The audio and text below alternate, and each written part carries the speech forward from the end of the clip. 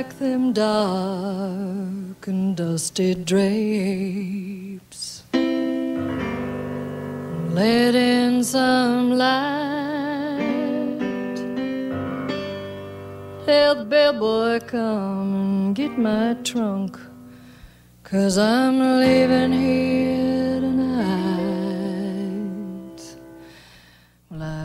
Hello, everyone, and welcome back to another episode of Meryl Streep in the Movies with Zachary Scott Johnson and Meryl McNally. I'm Zachary Scott Johnson. Hey, before we start running today's episode, we wanted to make mention of a couple of things. One, as many of you may have heard, Meryl Streep is signed on for the sequel to Mamma Mia, which will be her first sequel. We actually knew that when we taped this episode, and yet somehow both of us forgot that. So we don't talk about that in this episode, but we wanted to let you know that, yes, we are aware of it, and we'll talk about it in our next episode. Similarly, there was a great big cast announced for Meryl Streep's next project, the Steven Spielberg Pentagon Papers movie that's being made right now. We are aware of that too. That was actually announced after we taped the episode, so we will get to that as well next week.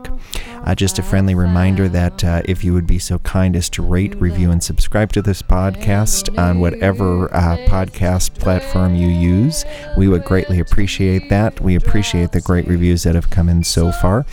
And if you want to email us, our email is merylstreeppodcast@gmail.com. We're ready to start the show.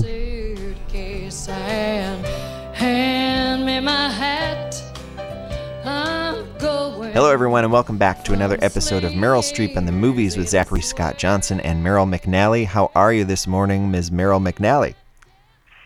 I'm excellent. How are you, Zach? I'm good. I'm a little tired. It's been a real busy weekend. How about you? Yeah, same. I was singing at a show Friday and Saturday night, and you were singing? Strike last night, and yeah. Nice. What were you doing? What kind of show was it? A local dance studio here in town likes to, instead of doing a traditional recital, they put together a production with all of their dance numbers and sort of interweave a story, and our theater company helps them do it, and then we provide singing numbers and scenes so that the dancers have time to change and things like that. Oh, sure. Cool. Yeah, cool. So I did that Friday and Saturday night for them, which was really fun. Those little kids sing. It's adorable. Yeah. Cool. Nice. We're happy to be back. It's good to be talking another Meryl movie. It's been actually quite a while since we talked about a Meryl movie, and this is a really good one. Yes, it is. Oh my gosh! And I think it's in both our top 5, isn't it? It is. It is. Yeah. I think if we go back, it certainly is in mine, and I think we'll stay there. But before we even dive into that, let's do our first segment, which is the "What have you been watching lately?" It hasn't been that long since we chatted, but have you been watching anything particularly interesting over the last couple of weeks? No, I'm still watching The Handmaid's Tale, which I talked about last episode, and it's so compelling and still very stressful. The only thing I have watched is this small, low-budget Australian film called William Kelly's War. It was made in 2014, and it's a World War I story. And, it was made on such a low budget, the director cast, his sons and his wife, and they made it all on his ranch. And in some ways you could tell it was low budget because of the acting. It wasn't necessarily bad, just a little removed. But the special effects and the direction he did and the cinematography was really quite impressive for how low budget it was. It surprised me, and I was impressed with it. It was interesting. It's on Prime, Amazon Prime, if anyone wants to check it out. Cool. But that's the only thing I've had time to watch, really. Okay. Well, that sounds like an interesting one. I watched a couple of things. I watched a movie called The Founder, which stars Michael Keaton, and it was going to be an Oscar movie last past cycle, and I'm not sure why it wasn't. It's a really great performance. A nice small movie. It's cool. I was a little surprised by kind of the characterization. They made it kind of look like a comedy in the trailers that I saw, are very lighthearted, and parts of the movie are, but you kind of get a sense of he's not really that nice a guy. You know, the guy that he's playing is kind of cutthroat in a lot of ways, in a way that kind of surprised me. But very good vehicle for Keaton, who's really, I mean, like we talked about that in another episode, his renaissance is really interesting to watch. He's made a lot of really good movies over the last couple of years and is on quite a run, I think, overall. He's really, really knocking it out of the park lately, I think.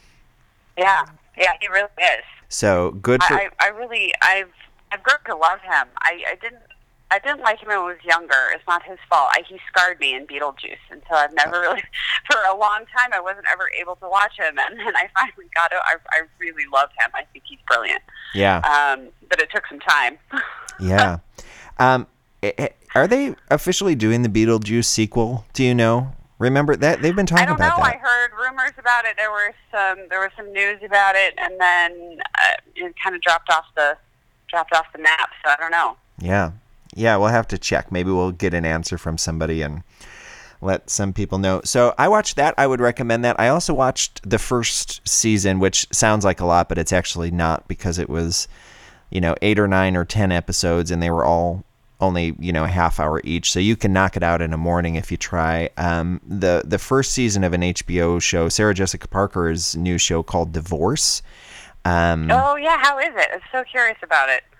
It's good. It again is kind of not what I expected it to be, not in a bad way.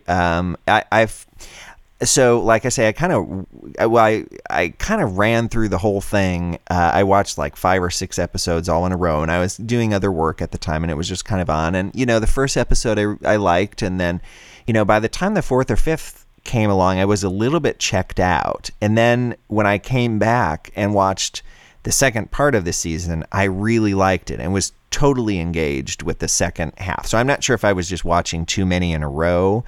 I guess it's just one of those shows that maybe you don't want to binge the entire thing consecutively. I think a little breath helps, because I really found it refreshing to come back to it after a little bit. Interesting.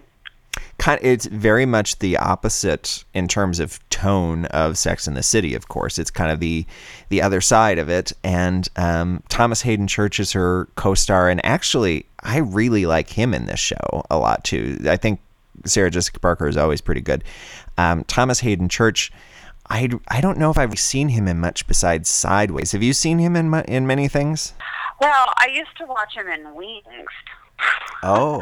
When I was young, the sitcom with Tim Daly and Stephen Weber. Oh yeah, I think his name was Lowell. He played sort of a slowish mechanic. He was the comic relief, and he was great. He was great in it. It was a fun show. Huh. But no, other than that, I really haven't seen him in much either. I like his work on this show a lot. He kind of almost steals it. So it's interesting. Yeah, I like it. Again, I would recommend it. Tracy Letts is in it.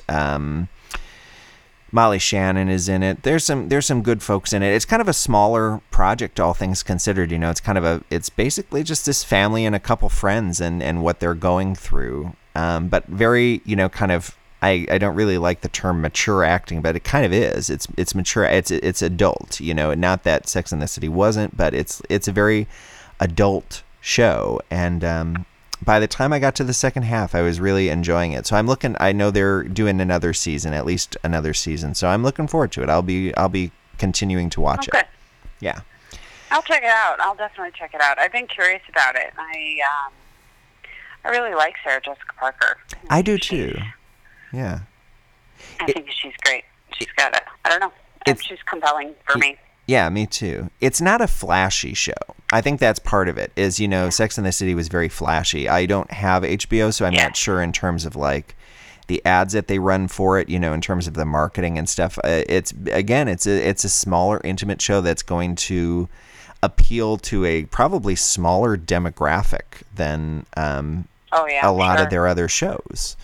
And it can be kind of bleak. It's not overly bleak, but it can be, it's not a hilarious show. That's not the goal. It is a comedy, but it's not, laugh out loud comedy. It's a different kind of comedy. So, but anyway, I recommend it. I think it's good. So I did watch something else. I forgot. Oh, okay. Go ahead. Because I've seen it before. I revisited. If anybody out there has seen this, the 1983 TV miniseries called The Thornbirds. Oh, wow.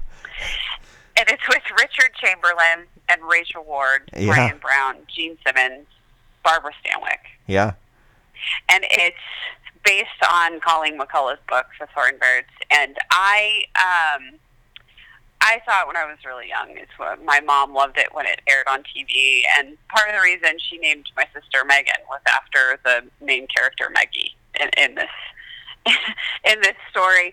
And for anyone who doesn't know it, it's about a priest who gets in trouble and gets relegated to the outback in Australia for breaking his vow of obedience. And there's a wealthy landowner played by Barbara Stanwyck who is very Catholic and falls in love with him and kind of loops him in with the promise of leaving all her wealth to him in the church. Mm-hmm. And she brings her brother to her ranch to help care for the livestock and his family, and his youngest daughter's name is Meggie, and of course the priest is immediately taken with her. And it spans like 60 years of this family's life, right? Sure. And the forbidden love affair between the priest and the daughter Meggie. And it's the most epic melodrama. And Richard Chamberlain is really fantastic. Yeah. He's so good in it. He's just the right amount of vain and ambitious.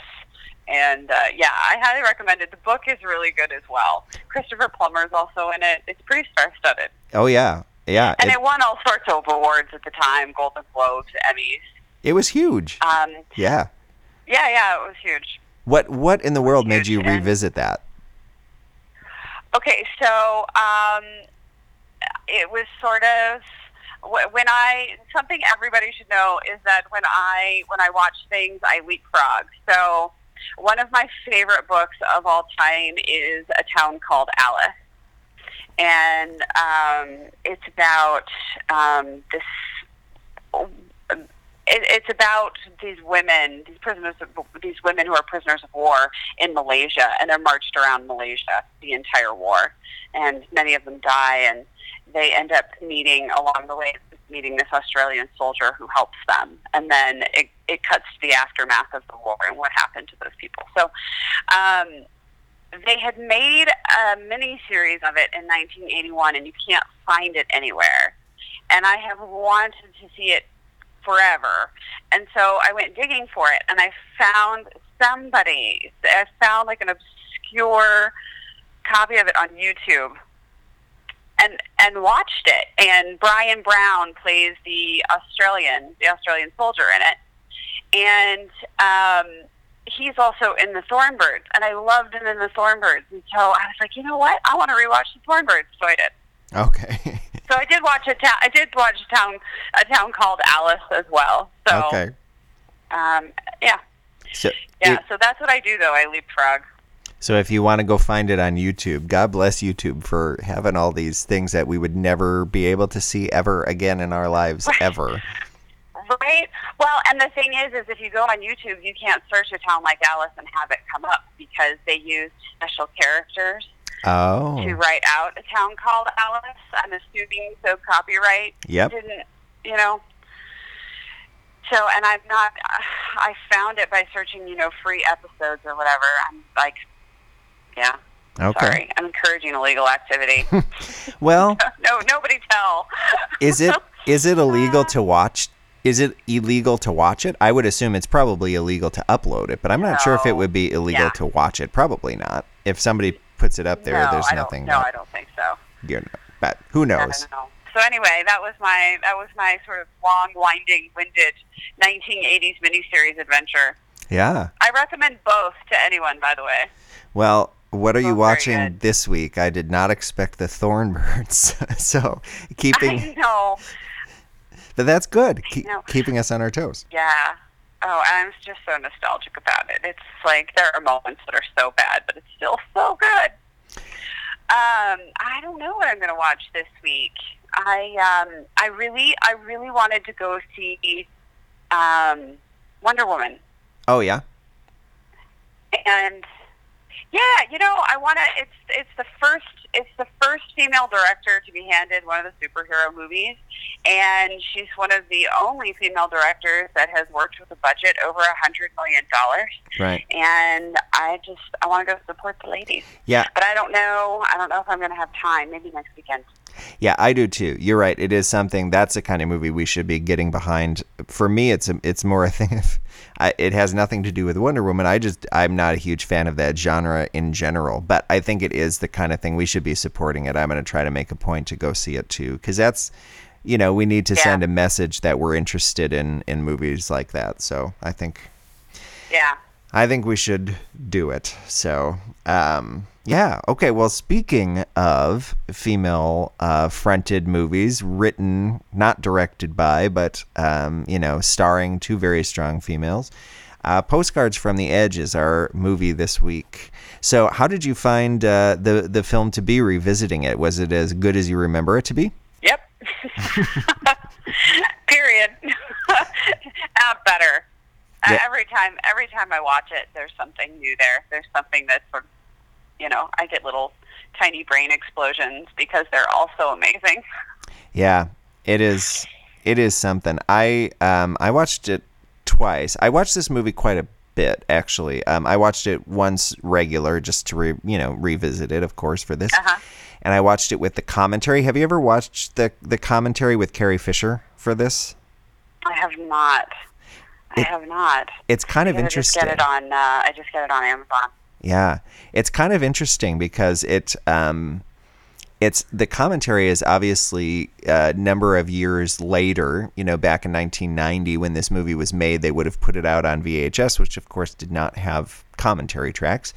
So it was revisiting it some unspecified period of time later and looking at it through her eyes several years later was kind of interesting because she, she's, as she always was, pretty honest about things. So she, would talk about things she liked about it. She also was kind of not critical of it, but she would say, I'm not a fan of this. She's like, I wish they didn't do this. Like the big scene on the stairs, the big fight that Shirley MacLaine and Meryl have. Yeah, she was like, I don't like this. She said there was, another fight that she had, or another fight that the two characters have, and she says, this is good. I'm not a big fan of the other one. And, little things like that throughout the whole thing that she was pretty honest about. Did she say why? My suspicion is if you listen to the whole commentary track, she starts to kind of go off on this thing, especially in the second half of the movie, where you can tell she has a lot of guilt about how her mother is portrayed in the movie, and in the sense that it was kind of bigger than she actually is. She kept saying things like, if I wrote this now, I would be a lot meaner to myself and a lot nicer to her. And little things like, things that I hadn't even really considered, which is that, like late in the movie when Doris Mann crashes her car into a tree, from drunk driving, like Debbie Reynolds wasn't an alcoholic, or I mean, at least not publicly. I never got this sense that she was. So there were all these things in there that were kind of exaggerated versions that, I think she felt like people might be looking at the movie as if it were a documentary and kind of judging Debbie Reynolds for this, for all these things that really weren't entirely accurate. It was very, it was a movie, and it was based on her. I think the Meryl Streep character was in a lot of ways close to her, but the mother character was definitely a bigger version of Debbie Reynolds. Although she also says that Debbie Reynolds really wanted to play that part, and Mike Nichols wouldn't let her. Said she wasn't right for the part, which is hilarious to me because it's basically her. That's hilarious. It's too funny. It reminds me of this is a tangent that has nothing to do with Meryl Streep, but it reminded me of something I always thought was really funny, and I remember it like 20 years later, which is that one year in the Golden Globes, Jerry Seinfeld was presenting Best Lead Actor in a Comedy, and it made reference, like he made a joke out of it saying that he had been nominated in that category many times, but Michael J. Fox's new show at the time, Spin City, came on, and so they nominated him, and Jerry Seinfeld was the odd man out, so he wasn't nominated. And so he said, so basically what you're saying is you believe Michael J. Fox as the mayor of New York City more than you believe me as myself. And I thought it was a really great line. I don't know why I remember that, but I always did. That's fantastic. And so basically the same situation where Debbie Reynolds really wanted to play this part and couldn't. Mike Nichols really wanted Shirley MacLaine to do it. So anyway. I wonder if part of it, and who knows, I wonder if part of it is that she's just too close to it. Although, from the commentary, it sounds like... I find it really interesting that Debbie Reynolds wanted to play it in the first place. Yep, me too. I think it's a testament to their relationship. Yep. And I think that's in the movie too. Yeah. For sure. I think something that's communicated very well is that those two women love each other. Yeah, yeah. Even if Carrie Fisher's character Suzanne gets overshadowed. Right. Well, and she made reference more than once to the fact that as kind of a penance for it, she was writing her mother or something, which I assume was, we should have talked about this in the Carrie Fisher tribute episode we just did. Have you seen there is another connection because Shirley MacLaine's in it too. Have you seen the made-for-TV movie that Carrie Fisher wrote called These Old Broads? Have you heard of this movie? No. Okay, so in 2003, she wrote this movie for her mom, Debbie Reynolds. It was a TV movie called These Old Broads, and it starred Debbie Reynolds, Elizabeth Taylor in this bizarro cameo, Shirley MacLaine, and Joan Collins. So basically, the story was the three of them, not Elizabeth Taylor, but the other three, so Shirley MacLaine, Debbie Reynolds, and Joan Collins, had been on a hit television show, but they hated each other. And then years later, they were doing a revival for it.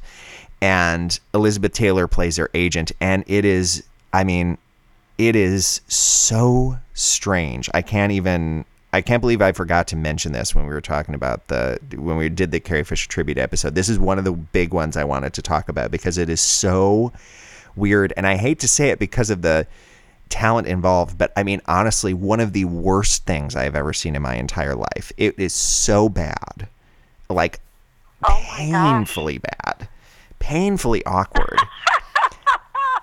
I'm not. I really want to see it now. Oh, I'll send you the DVD because I never want to see it again. Oh my gosh, I think I have to see it. I think I have to suffer the pain. You should try to make that your what I watched for next time because so we can talk about it. Just Elizabeth Taylor in this movie. She's not even in it all that much, but do you remember when she presented at the Oscars or Golden Globes or something and Gladiator was the winning movie and there was all these like clips of her. She seemed drunk, and I don't mean to make fun of her because I think it was medical. I think there was something wrong at like physically with her, but it's like that through this whole movie. It's just like, what is going on with Elizabeth Taylor? She just seems completely out of it. And the rest of them, it's just kind of, Shirley MacLaine comes off fine. She manages to escape without like embarrassing herself, but pretty much everybody else does. It's just way too much. But anyway, we'll save that for another day. Oh, yeah, that's funny. So. Oh, and you know what we forgot to do well is kind of having postcards for the edge, kind of on the lowdown on about. Yeah, why don't you do that? I'm with about it enough that everyone sort of Carrie Fisher. Our last episode about Carrie Fisher and Carrie Fisher, just she's an actress, phenomenal writer, and a novel called Post on the Edge that was adapted into a film by Mike Nichols. It stars Meryl Streep as Suzanne and Shirley MacLaine as her mother. And Suzanne is an actress who's addicted to pain medications and ends up ODing after a one-night stand. And her one-night stand dumps her at the hospital where she gets her stomach pumped. She ends up in rehab.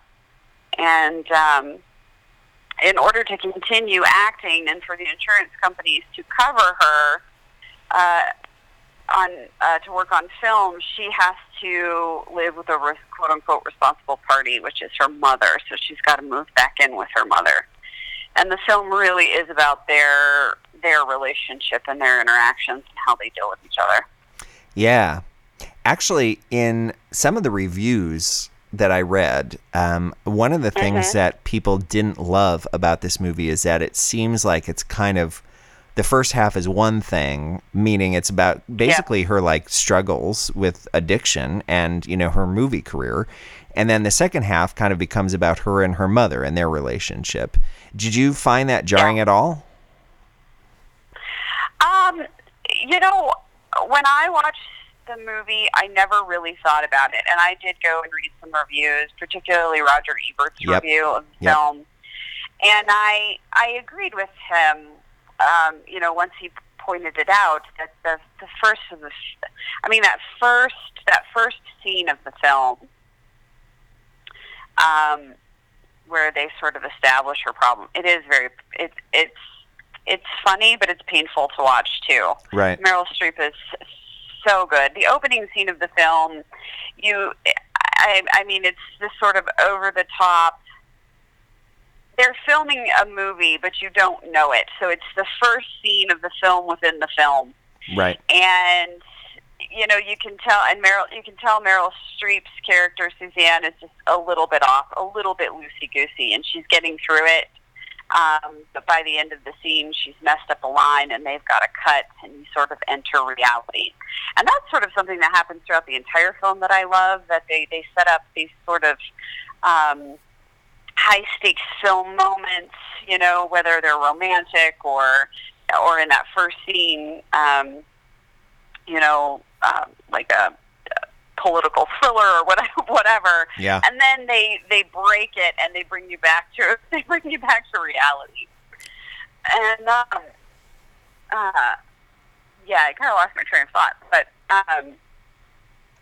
yeah, you know, you start out and you really feel the burden of her addiction in those first scenes.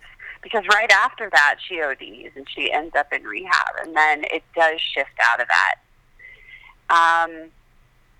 But I guess I never noticed, and it never bothered me because these Carrie Fisher's wit is woven throughout all of it.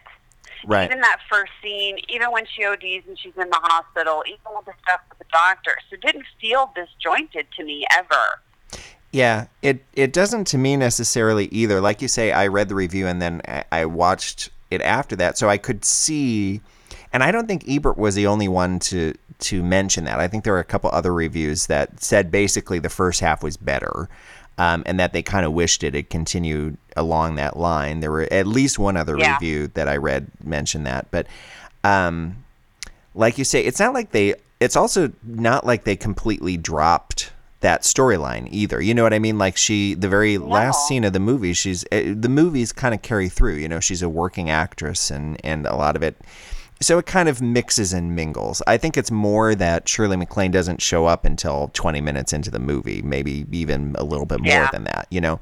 So I can see why that seems like it's a B story. but it's kind of the A story, and the everything else, the rehab and the addiction stuff becomes kind of the B story. So, yeah. It's a really great cast. Again, in this one, we've got Gene Hackman, Dennis Quaid, Richard Dreyfuss, Annette Bening has a one scene little thing. Mm-hmm. All sorts of great people are in this. Yeah, Oliver Platt's in there. Yep. Rob Reiner. And actually, I know somebody in this movie who I always forget who plays. So Rob Reiner and Oliver Platt play two of the producers. I know the first one, the guy who comes in on her first day on that movie. She pulls up and he says, "I'm here to make your life more miserable." That's my friend J.D. Souther, who's a great singer-songwriter, and I always forget he's in the movie because I only met him a few years ago, and he has white hair, and so seeing him before he had white hair always is jarring. I always kind of forget that it's him, but and another kind of interesting tidbit is Carrie Fisher is very free in her commentary, and one of the things she says is, "Oh, there is J.D. Souther. We had an affair." So she just puts it out there that. Well, what's so funny is I really noticed him. He's very charismatic on screen. Yeah.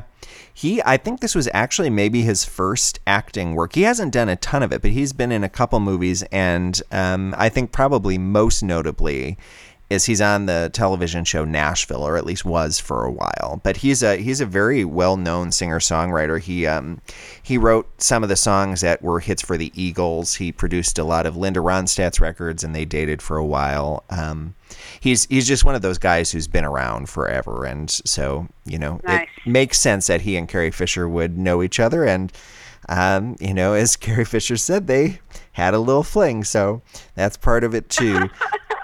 My other favorite tidbit on that front is, she's kind of going through the movie and she says things like, "Oh, that would never happen. Oh, that would happen. That would never happen." And, kind of making light of certain things in the movie and what was exaggerated and what wasn't. And when it got to the scene with Meryl and Annette Bening, who is only in one scene, and the context for the scene is basically Annette Bening, it's found out that they've both been sleeping with Dennis Quaid's character, and in fact on the same day. And so Meryl Streep goes to her character and tries to get some information about, are you still seeing him, whatever. And so Carrie Fisher on the commentary track says something like, "Oh, well, okay, me and Beverly D'Angelo were sleeping with the same guy." So I was trying to figure out, I think that must be Chevy Chase. I mean, that's the only person that kind of makes sense. I mean, I guess it could be anybody, but it seems like Chevy Chase, because there were always rumors of Carrie Fisher and Chevy Chase, and I think Beverly D'Angelo and Chevy Chase have kind of a long history. So I assume maybe that's who that was. Oh, yeah. That would make sense. Annette Bening has actually one of my favorite one-liners in the film. I'm sure you know what it is. "I'm in it for the endorphin rush." Oh, yes. I was going to ask you, do you have other favorite lines from this movie? I wrote a few of them down because they're just so good. Oh, gosh, there's just so many. I mean, everything that comes out of Meryl Streep's mouth. I didn't write any of them down. Which ones did you write down? I think my favorite one is the "Do you always talk in bumper stickers" line. I love that line. She says that to the rehab. You know what I loved about that is that she carries it through. Yeah. She, the joke carries through because the supervisor at the rehab, continues on. She's like, "You do. Yep. You still doing it. Yep. There you go." I like the "instant gratification takes too long" line, although that was in the book too. Little things like she said, "I'm middle-aged," and Shirley MacLaine says, "I'm middle-aged," and she says, "How many 120-year-old women do you know?"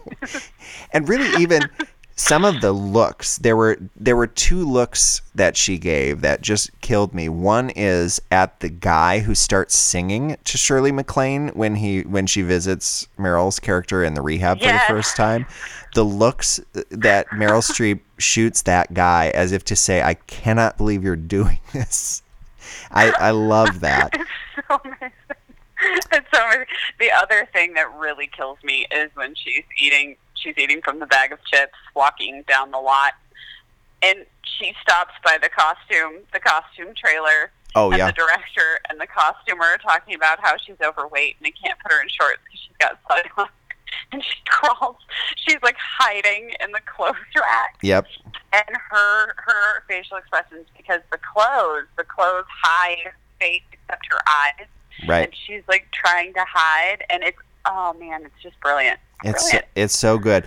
Another like tiny little moment is so when there's a scene, I think not actually, it's in that same sequence where she's in that cop uniform and she's tied to a cactus. And so they're giving out, a couple of directions. And right before they start the scene, somebody says, okay, there's live snakes in the shot, so everybody be careful, and then walks away. But her reaction to it is great because nobody had told her. And so she starts looking around like, what? And oh my God, where are the live snakes? Yeah. She's just, part of it, I think, is that, even though it's written as Carrie Fisher, it really fits Meryl Streep. It like fits her voice. It fits her style somehow. Her style of comedy is that, It's amazing. I think my favorite moment is when, she overhears the conversation about how she's overweight. Everyone is talking to her after one day of shooting that her performance, she's holding back, that she's not having any fun, that she needs to relax. She's getting it from all sides, and she's basically about to have a nervous breakdown. And she's got to climb on a wall and pretend like she's hanging from a building. Right. And the wall is horizontal, right? She's like laying on it, face towards the camera. And, she's got to give this line, like, help me.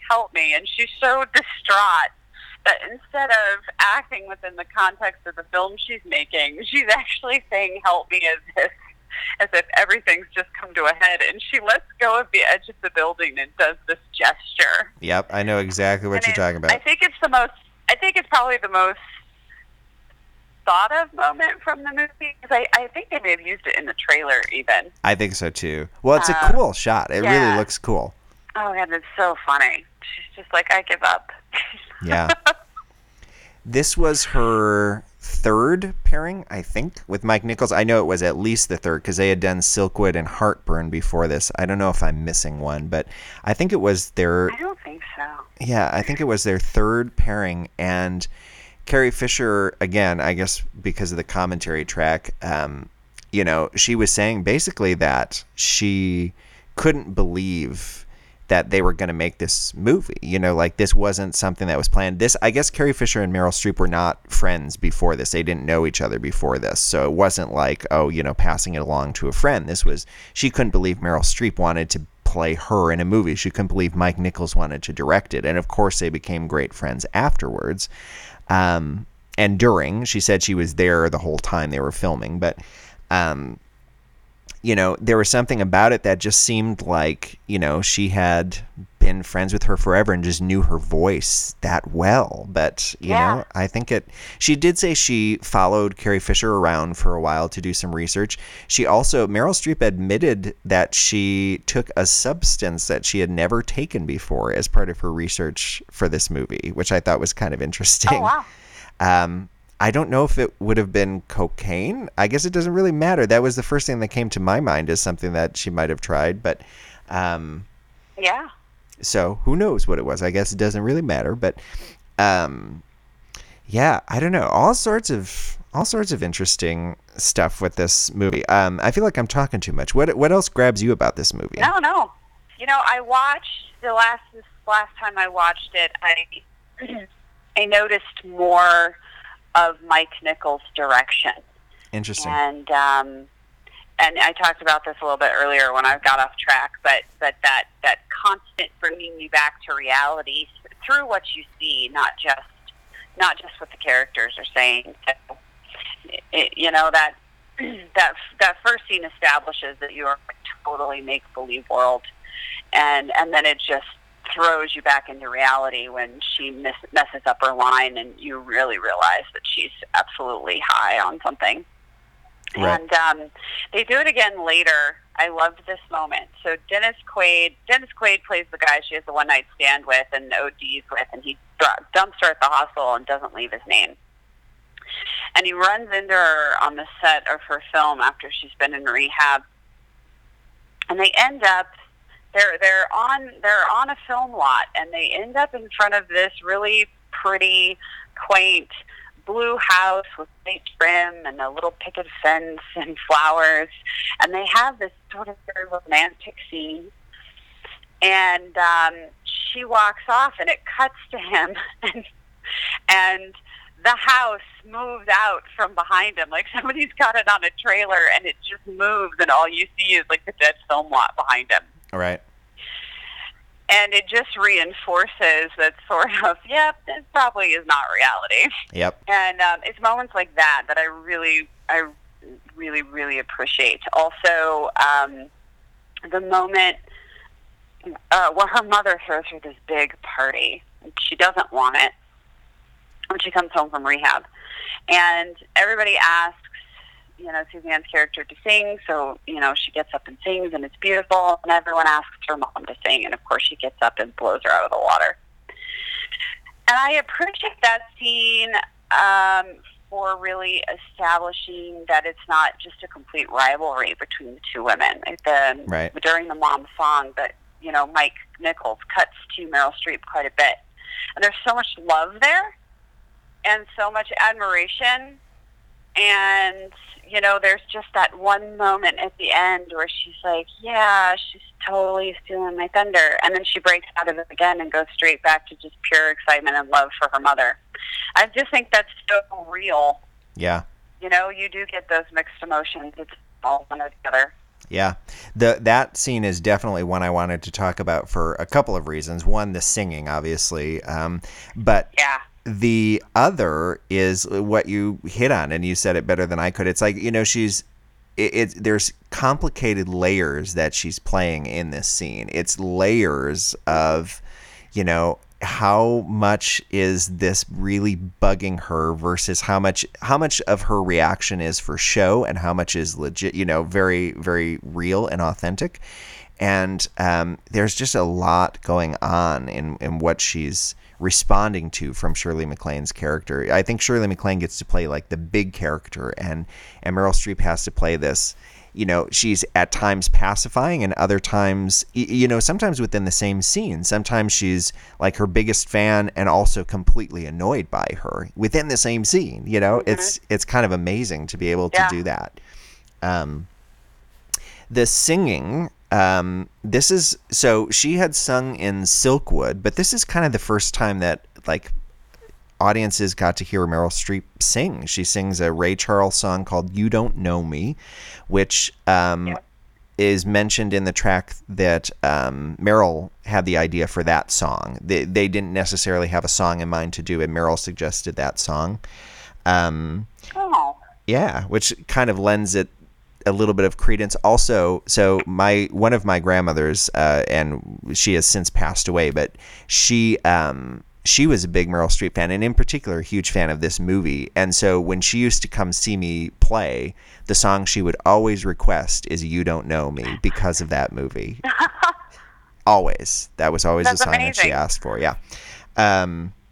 But Carrie Fisher mentioned in the audio track that while the scene in which Meryl Streep is singing that, she said Meryl's mother said that was the most like Meryl moment, like she is in real life, that she'd ever seen on screen. That was like the most real Meryl Streep moment that she'd ever seen on film so far. Oh, wow.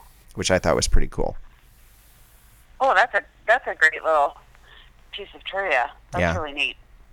And then, like you say, Shirley MacLaine gets up and does the song. It seems pre-contrived, doesn't it? Like she knew all along that she would be singing. Yeah.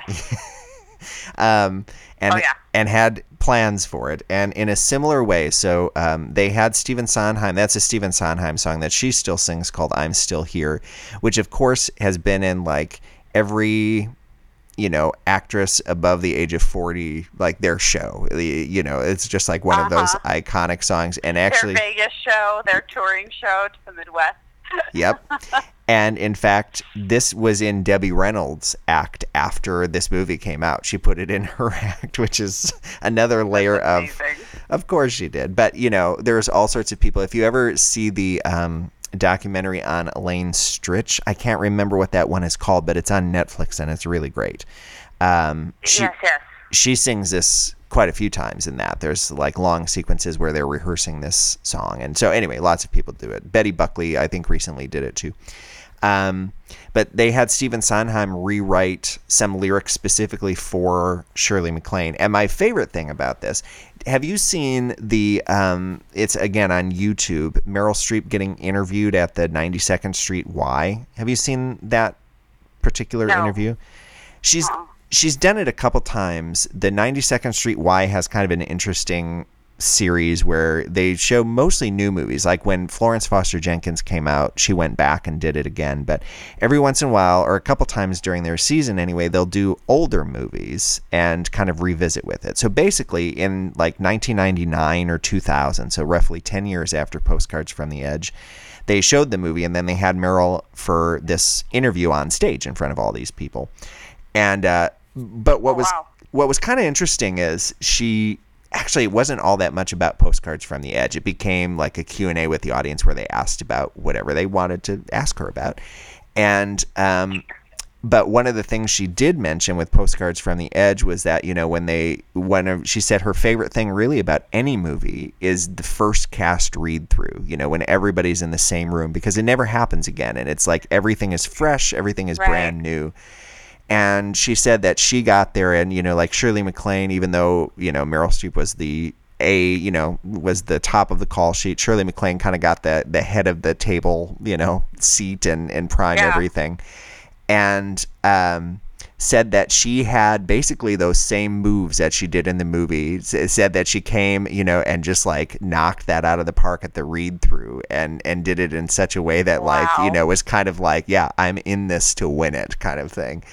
And so it struck me as kind of interesting that That's amazing. Yeah, she just went for it. So good for her. How did you, I know how you feel about this, but what about Shirley MacLaine in this movie? Well, I love her. I love her anyway. Yeah. She's brilliant. She's so good. She's so good.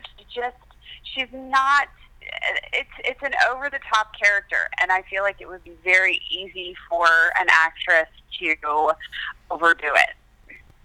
Yep. And I don't think she did. Like, it's very authentic, even in its absurdity, you know? Yeah. And I love that moment when she comes to the rehab, but she's late, you know, and she sort of makes this entrance, but then is very loving, but then also is totally in heaven that she's got fans, you know, there who are gonna. It's not about her daughter. It's absolutely not. It's all about her. Yeah. Yeah, she's great. She's only 15 years older than Meryl Streep in real life, so it's kind of interesting to have her as the mother in this. I mean, it's possible, of course, but you know. Interesting. Yeah. Yeah, they both have had wonderful things to say about working with each other. You know, they both like presented awards to each other in the meantime and always have, you know, great, you know, things to say about each other.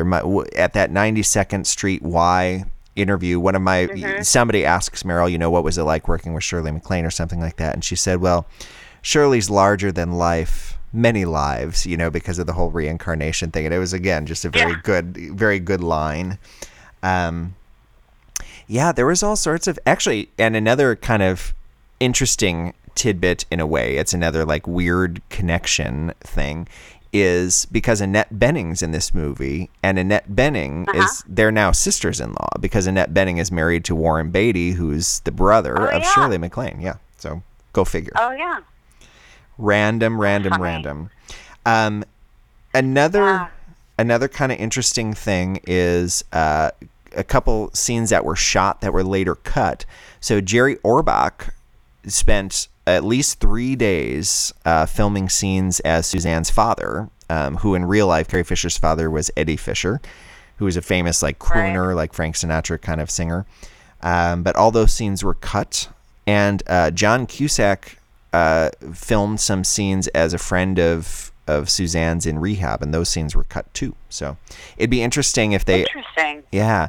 I think they just came out with this movie on Blu-ray recently, but it'd be interesting someday, maybe for like an anniversary year or something, maybe they'll put some deleted scenes. None of that footage has been publicly released yet, so it'd be interesting to see that stuff and see what was shot, I think. Yeah, definitely. There is an actress in this that I love, Robin Bartlett. She plays her rehab roommate, Aretha. Oh, yeah. So Robin is in she shows up in the most iconic films, and she's really a fantastic actress. She's in Moonstruck. She's in Regarding Henry. She's in, trying to remember what else she's in, and I always see her and love her. Like I don't know, her performances are so small and so nuanced. She's my favorite in Moonstruck. Yeah. She works at the bakery that Nicolas Cage is at, and she's lovely. I love her. There were a couple other things. I made some notes here. I really loved the chemistry between Meryl Streep and Gene Hackman too. I don't know how you felt about that. Yes. It was really lovely. I mean, Gene Hackman is playing a film director. He said he based his character on Richard Donner, who's a real, I think he's the guy who directed Superman, so that would make sense because he would have directed Gene Hackman in that. But a lot of, he's good at playing the heavy. He really embarrasses Suzanne, by yelling at her in front of a lot of people, basically saying, "You're not going to ruin my movie, get it together." But he can also be very loving and supportive and, gives her another opportunity after, she goes to rehab in the middle of this other movie that they worked on together. So I'm not sure if he's supposed to represent a real person in Carrie Fisher's career or not. I guess it doesn't really matter. Right. But I loved the chemistry between the two of them. I wish they had found something else to do. I know Gene Hackman's retired now, but which is kind of a bummer, especially considering his last movie that he was in was that one with Ray Romano, that Welcome to Mooseport or whatever. I don't think Oh, that's unfortunate. I know, for somebody as iconic as him, that's how you want to end it, I think we should drag him out of retirement to do one more really good one. Have you had any exposure to or read any of the stories about and I doubt he was like this on Post of the Edge, given the type of character it was, but how he is on film set? I've heard a little bit. I've heard, he's supposed to be pretty soft-spoken and not very, he's, I don't know. Why don't you tell me what you were thinking?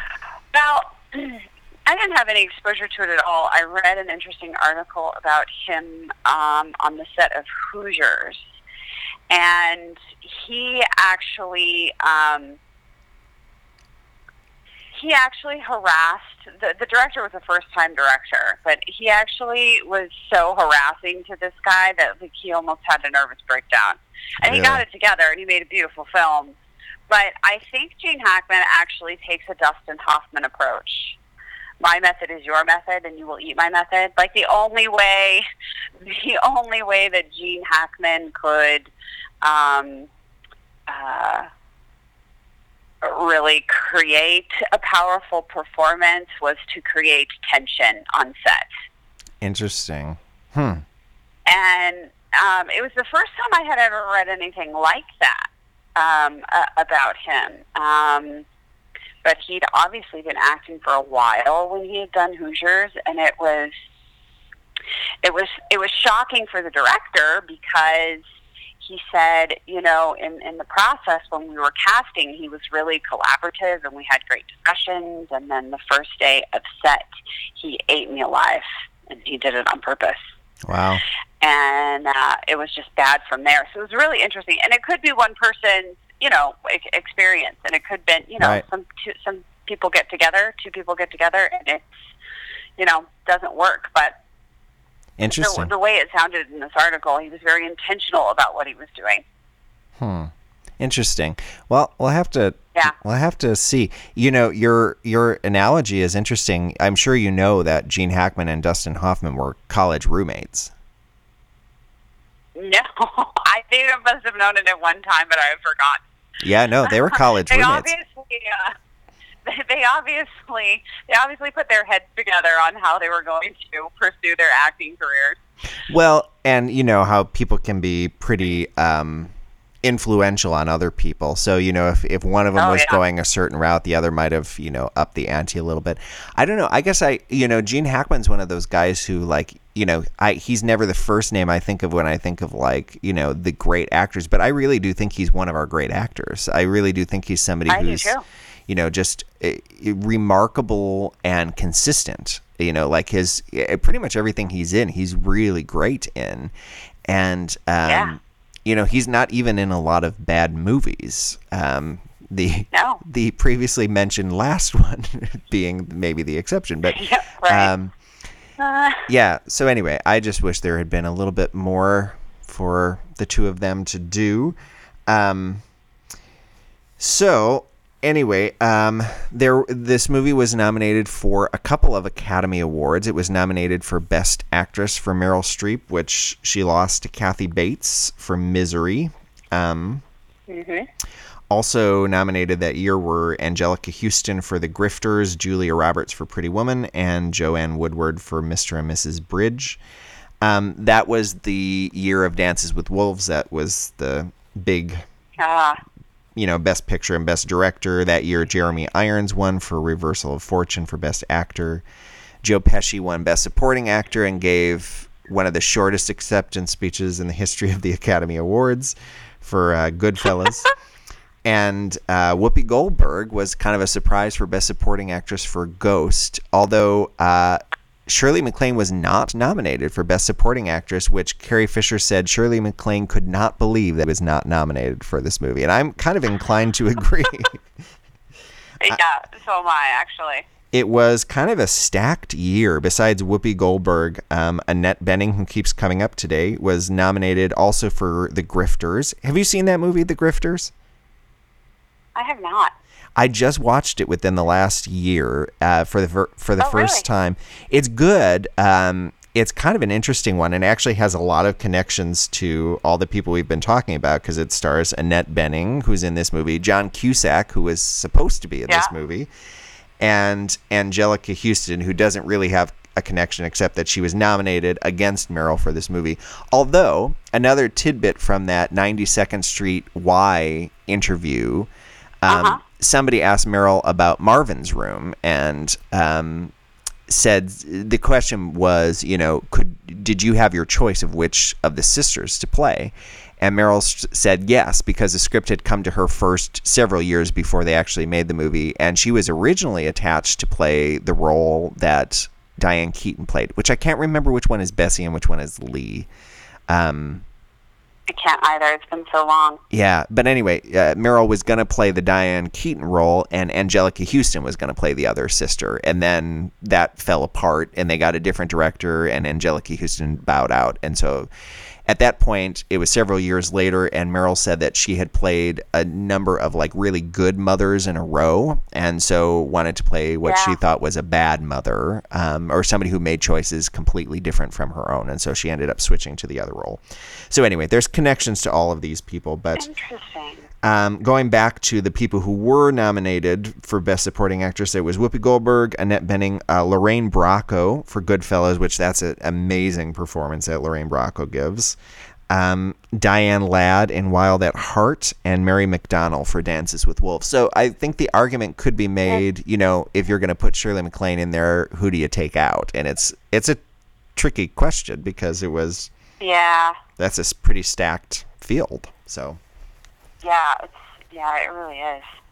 Wow. So anyway, and someone always gets snubbed. Yep, that's the way it goes. So the film only wound up with 2 nominations. It didn't win either. Best Actress for Meryl, and the song "I'm Checking Out" was nominated for Best Original Song. Meryl, do you know who wrote that song, "I'm Checking Out"? No. It surprised me because I didn't know. It was written by Shel Silverstein, that song. Really? Yeah. I know, that makes me so happy. Yeah. That's interesting. Yep. The band that Wow. the band that plays with Meryl in the movie is a real band, a great band called Blue Rodeo, who they're actually a really well-known, very popular band in Canada. They have like worldwide presence too, but they're huge in Canada, Blue Rodeo. So I would suggest, I'm a fan of that group too, so I would suggest checking them out. And they were, again, apparently Meryl suggested them. She heard them on the radio and really loved them, and so wanted them to be part of this and made that happen. So, and at the Academy Awards back then, they were, still, I don't know if they still do this or not, but they were performing the nominated songs. And so Meryl Streep was going to perform the song at the Oscars, but she was very, very pregnant with Louisa. And so a few days before, dropped out, and they got Reba McEntire to sing the song. Have you seen the clip of Reba McEntire singing this at the Oscars? I haven't. No.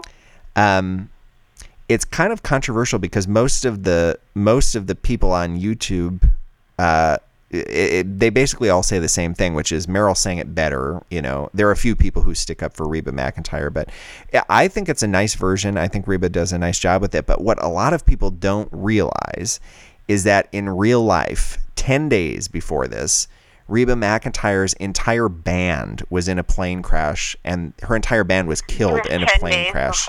10 days before this. Wow. I mean, I knew that had happened. I didn't realize the proximity to that at all. Wow. Right. So her singing this song there, was really such a gift and such a, such a real thing. So if anybody's listening, don't go too hard on Reba McEntire on YouTube because, there was a little bit more to it than I think people were familiar with. There's also a clip of years later, Reba McEntire came to the premiere of One True Thing. And Meryl saw her and beelined towards her. And she said, "I have to thank you." And Reba McEntire said, "Why?" And she said, "Years ago you sang, for Postcards from the Edge." And so anyway, there are reports that Reba McEntire has said that she can never sing the song, and because that's what she thinks of is, her band being killed in a crash. And I think she was supposed to be on that plane too, I think. Yeah. So anyway, so be nice to Reba McEntire. Yeah, right. Yeah, wow. Quite a story. Oh my gosh. Yeah. I can't even imagine. Yeah. Anything else from this movie? Anything else you want to mention about this one? No, I think it's fantastic. I recommend everyone see it. You will laugh. You might cry. And you'll really, and especially if you're sort of new to Carrie Fisher, you will really get a sense of her humor. Yeah. And her intelligence and her heart. Yeah. And it's really... It's good. I had a few... I'm just looking at my notes here, and I had a few other little tidbitty things that some people might find interesting, maybe not, which is there's a line in the movie. It's actually another one of the great moments that Meryl Streep has in one of the fights between her character and Shirley MacLaine's character is... Shirley MacLaine is saying, what did I do to you? And she says, you're so lucky that I'm your mother. What if your mother was Lana Turner or, I can't remember, Joan Crawford? Was that the other name she used? It wouldn't have been Joan Crawford. I don't know, but that would make sense. Somebody else. And, I love Meryl Streep's reaction because she goes, "These are my options, you and Lana." But in real life, Lana Turner was really insulted for being mentioned in the same breath as Joan Crawford. She made mention of that to Carrie Fisher at some point, that she was very insulted to have been mentioned in that light. In another kind of very iconic actress, Janet Leigh really wanted to play Doris Mann with Jamie Lee Curtis, who is her real life daughter. That was pitched at some point, was Janet Leigh really wanted to do this movie, which would have been interesting. It's another real life, mother-daughter pairing. It could have been interesting. I like Jamie Lee Curtis. I like Janet Leigh. That could have been something. Yeah, absolutely. And then Promise, last thing was when Carrie Fisher showed this movie to her real life daughter, Billie Lourd. Billie Lourd a couple of times said something about Shirley MacLaine saying, who is she supposed to be? So I think that lends kind of more credence to the idea that like it was very much an exaggerated version of Debbie Reynolds and not exactly who she is. Billy, I think she was probably pretty young and didn't really understand that like, oh, she's supposed to be, you know, who was to Billy her real life grandma. She was just kind of like, why is she acting like that? Yeah. So kind of interesting. Yeah. Anyway, well, should we move on to our other segments here? Sure. All right. Let's do it. I came up with kind of there's a loose thread in the movies that Meryl Streep almost made this week, which is that she auditioned for Close Encounters of the Third Kind, which would have paired her with Richard Dreyfuss, who's in this movie. She lost out on the role to Terry Garr, but she auditioned for Close Encounters of the Third Kind according to the internet, which would have been cool. I could see her in that role. Huh. Yeah, and I want to put her in Steven Spielberg. Yes. Or now. Yes. We were talking last time about how excited we are about the fact that she's doing a Steven Spielberg movie. This would have put her in another one. And actually, even though Close Encounters is seen by a lot of people as a classic, it's kind of, I don't know. I think that really is a classic movie. And because Spielberg made so many of them kind of in close succession, it's not one that gets mentioned as often as others. And I think Close Encounters is one of his best movies. It's really an amazing film, I think. So it would have been. I have a confession. I have a confession. Have you not seen it? Oh, you should. Yeah, I know. I need to. And I really, really, truly, deeply love Richard Dreyfuss as an actor. Yeah. I love him. So I need to watch it. I do. Yeah, no, it's a good one. And I love him paired with Steven Spielberg. His work in Jaws and Always they're two of my favorites. Yeah. Yeah. I will even defend Always with you. I think that's not as bad as other people think. It's maybe not their best work, but Richard Dreyfuss, Holly Hunter, John Goodman in the same movie, plus Audrey Hepburn. Come on. Oh yeah, whatever it is about that movie, I'm just obsessed with it. I love it. I know every nook and cranny of it, and I think it's beautiful and wonderful. And it got panned at the time because it is a remake of a Van Johnson, Elizabeth Taylor film, and I don't know if Elizabeth Taylor's in that one. I think it's just Van Johnson. But anyway, yeah, I don't care. I love it. Yeah, I'm with you. Cool. So for our final segment today, we've got our 6 degrees. And our 6 degrees last time was with Ruth Negga, who is one of the people we were talking about was... wait, was she nominated? I'm forgetting now. I was going to say was snubbed this year, but she actually made it in. She wasn't one of the snubs. So good for her work in Loving, which was a wonderful performance. So I think you and I might have the same... person, because you mentioned the fact when we talked about Ruth Negga, you said, oh, I've got one, because you had just seen her on Preacher, and I didn't know what that was, but in the meantime, I've seen TV ads for Preacher, and now I think we have the same connection. You go ahead. Dominic Cooper. Yep. Yeah, Dominic Cooper and Mamma Mia with Meryl Streep. Although they were both also in a movie called Warcraft, which I have not seen, but I know that they were both in it. So really? Yeah, Ruth Negga. What is that? Well, Warcraft is some sort of game. Somebody is going to be... Wait, Dominic Cooper and Ruth Negga are in it? Yes, are in a movie called Warcraft. Okay, following. Which I was like, Meryl Streep did a movie called Warcraft? No, sorry. Dominic Cooper and Ruth Negga. So in addition to Preacher, they're both in the film version of Warcraft, which I think is based on that game, Warcraft, I would assume. I don't know. Probably. The only other thing that I could think of with Ruth Negga without cheating and going to her IMDb was I remember that she was in World War Z, which is a movie that I liked a lot. And so there's connections through Brad Pitt, of course. Spy Game is one that came to mind. You know, he was in that with Robert Redford, who was in a couple movies with Meryl.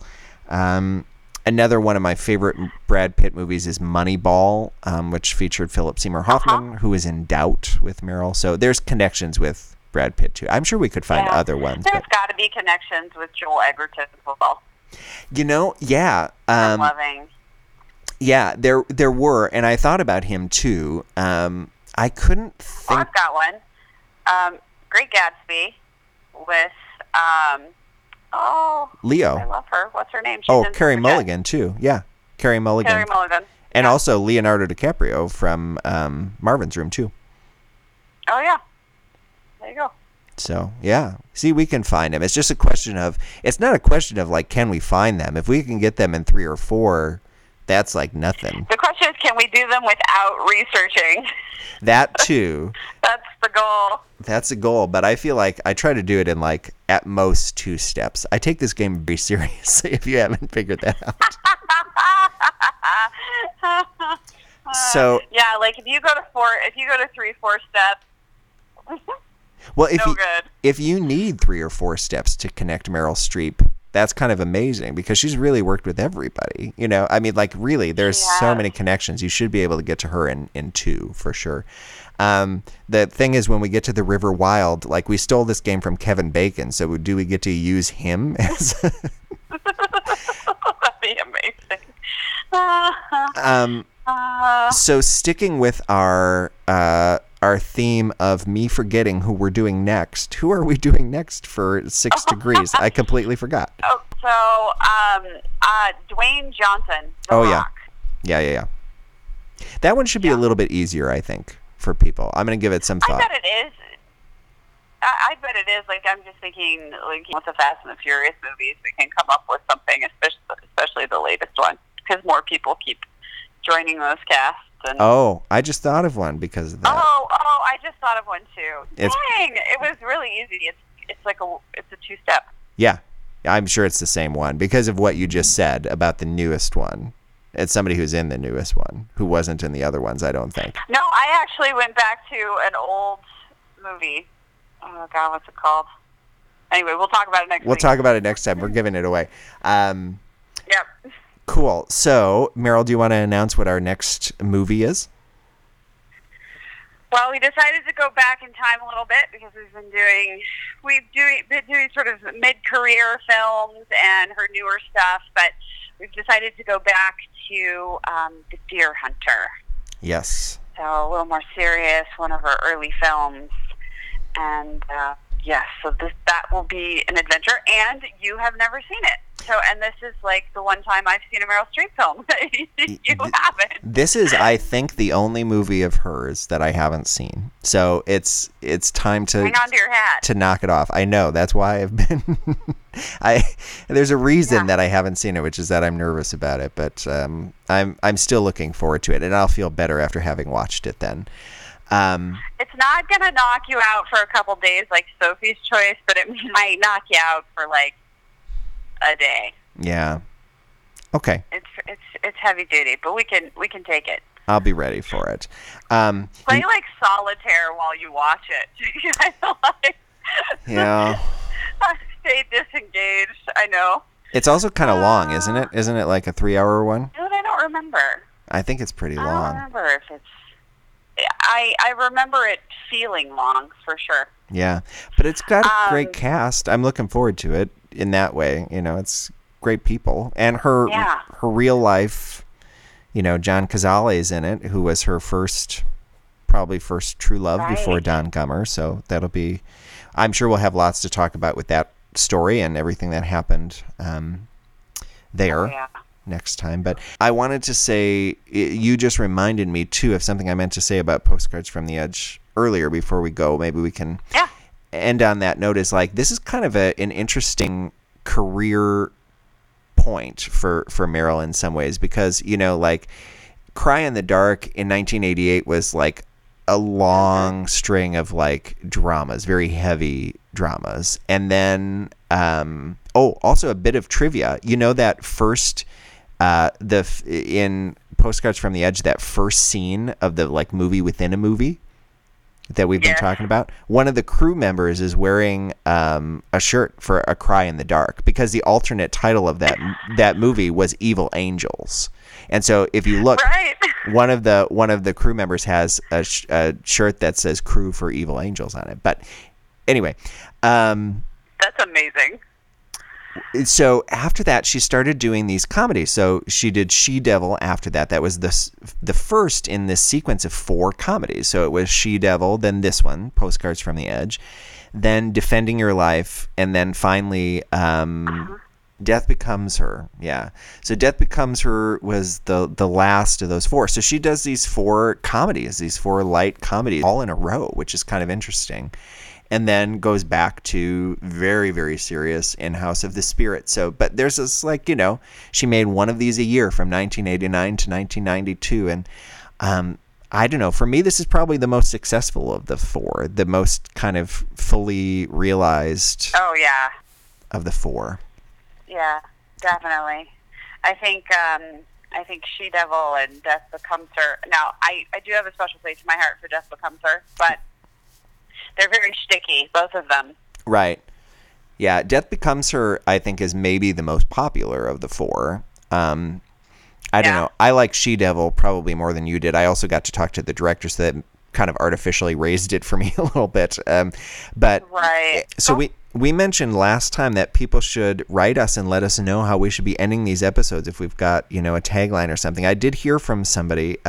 We keep forgetting to mention that people should email us directly at merylstreetpodcast@gmail.com.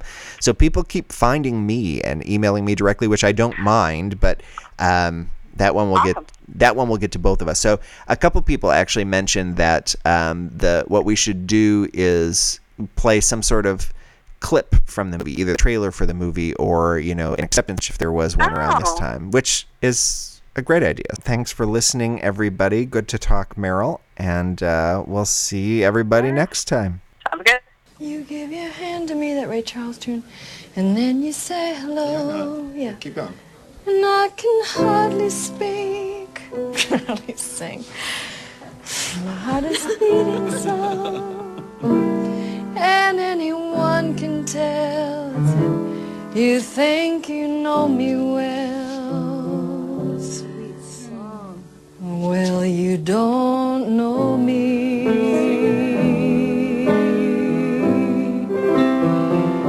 No, you don't know the one who dreams of you at night, longs to kiss your lips, longs to hold you tight. To you I'm just a friend, and that's all that I've ever been. But you don't know me. I don't know the bridge.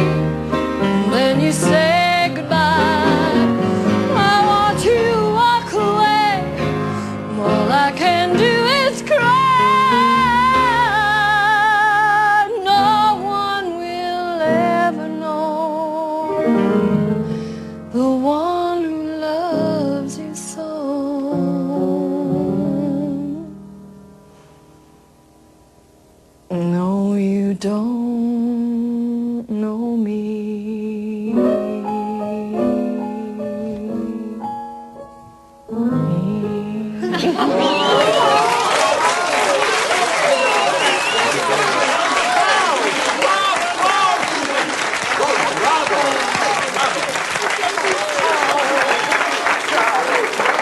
That was so lovely, dear.